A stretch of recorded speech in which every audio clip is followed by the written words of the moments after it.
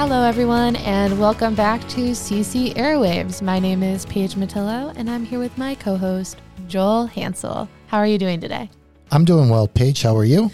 Living the dream. So today's little theme for our Messages from Heaven segment is dreams. I see what you did there. Yes. And that's why I thought it was a funny joke, but I guess it was only funny to me. Should we play Van Halen? Yes. Actually, that would be really good right now. So one thing that I noticed among the stories that our listeners have submitted is that a lot of them have to do with dreams and loved ones visiting them in dreams, or just having these dreams that have significant meaning to them or someone they love who has passed away. So I thought that would be a great theme today. But what really made me think of this theme for this segment was when we had Louise Fisher on for the Inspiring Stories of Healing and Hope segment. And she shared a story with us about a message from heaven she received from her son.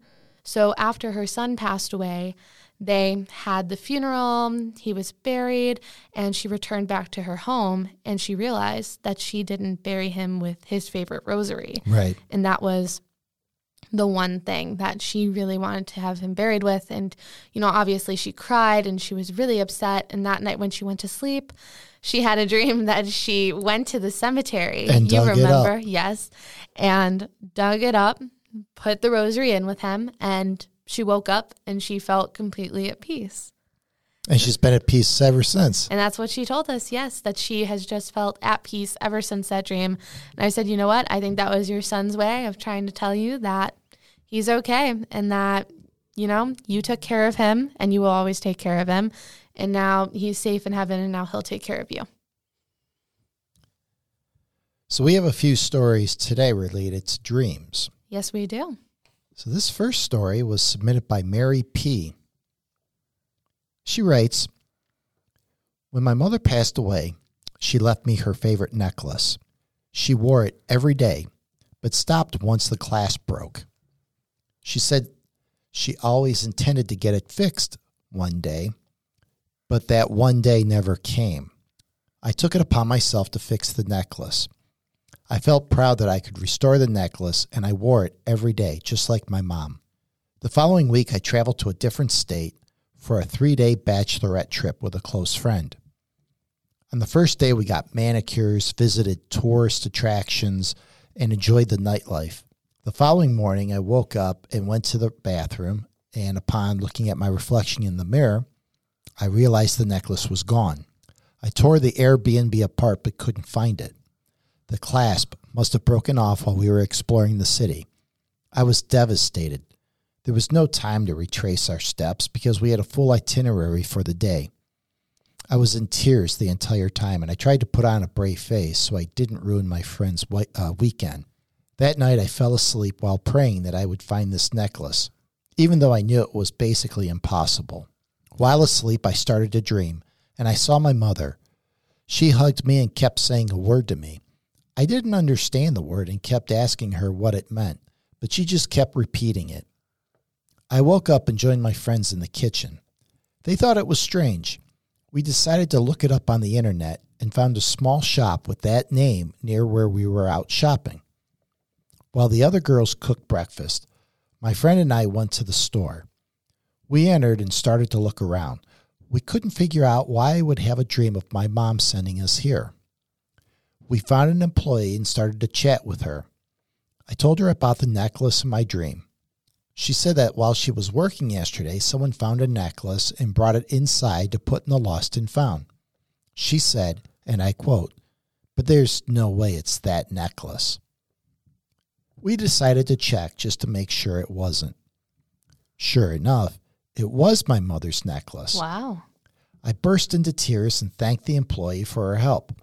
She was amazed and said the dream must have been a sign from my mother. I will never be able to repay the kind person who found the necklace and immediately brought it into the store to try and locate the owner. I can only pray that they have a good life. They gave me the opportunity to be reunited with my mother again. I'm grateful that my mother watched over me and led me back to this cherished item. You'll be happy to know that I have the clasp fixed by a professional. and I will not try and fix it myself again.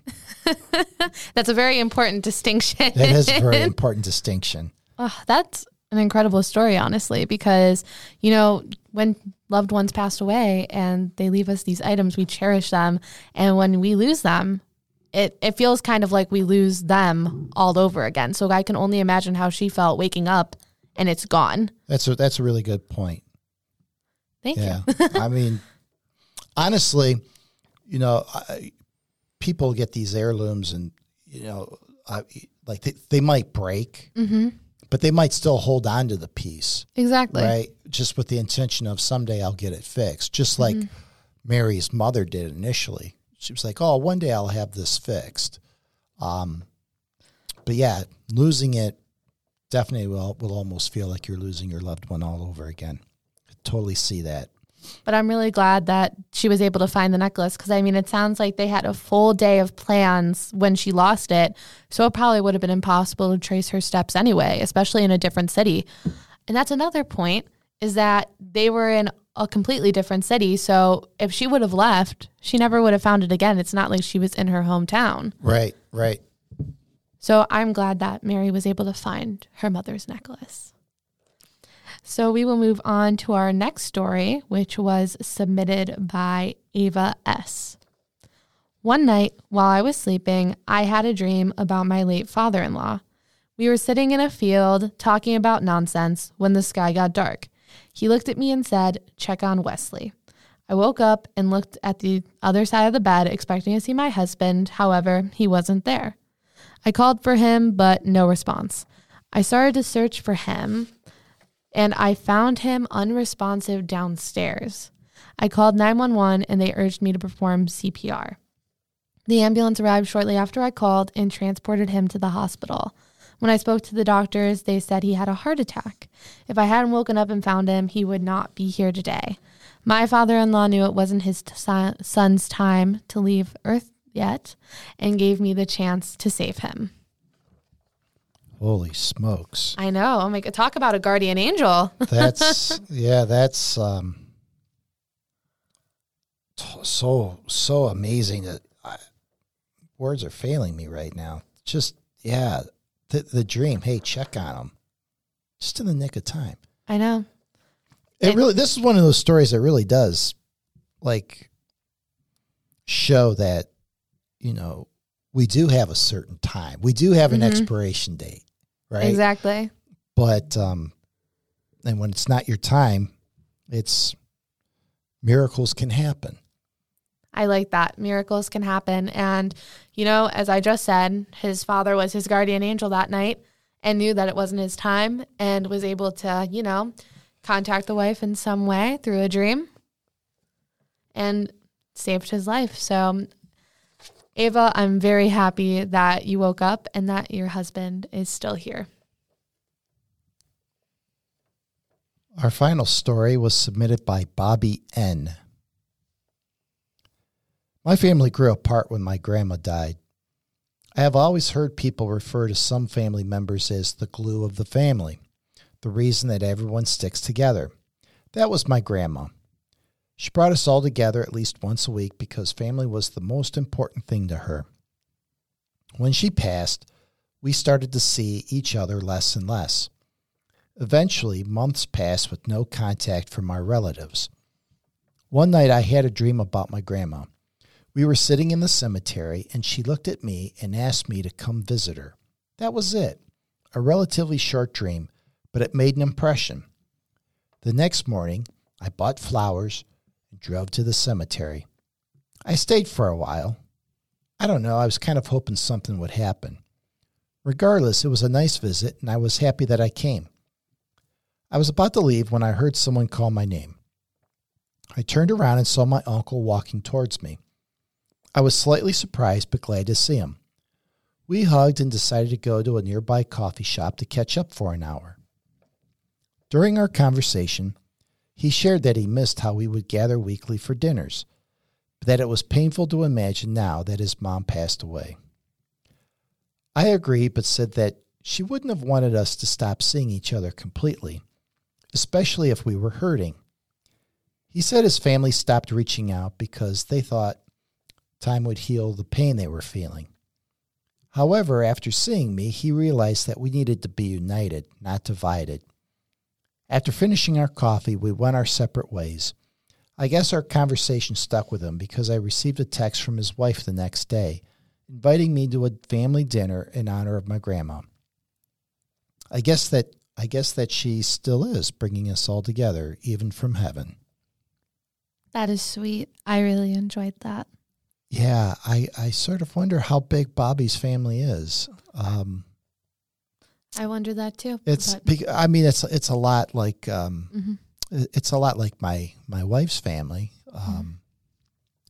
They always went to grandma's for all the holidays, right? Sounds and then very when grandma Italian. passed away, those family gatherings became fewer and fewer and fewer.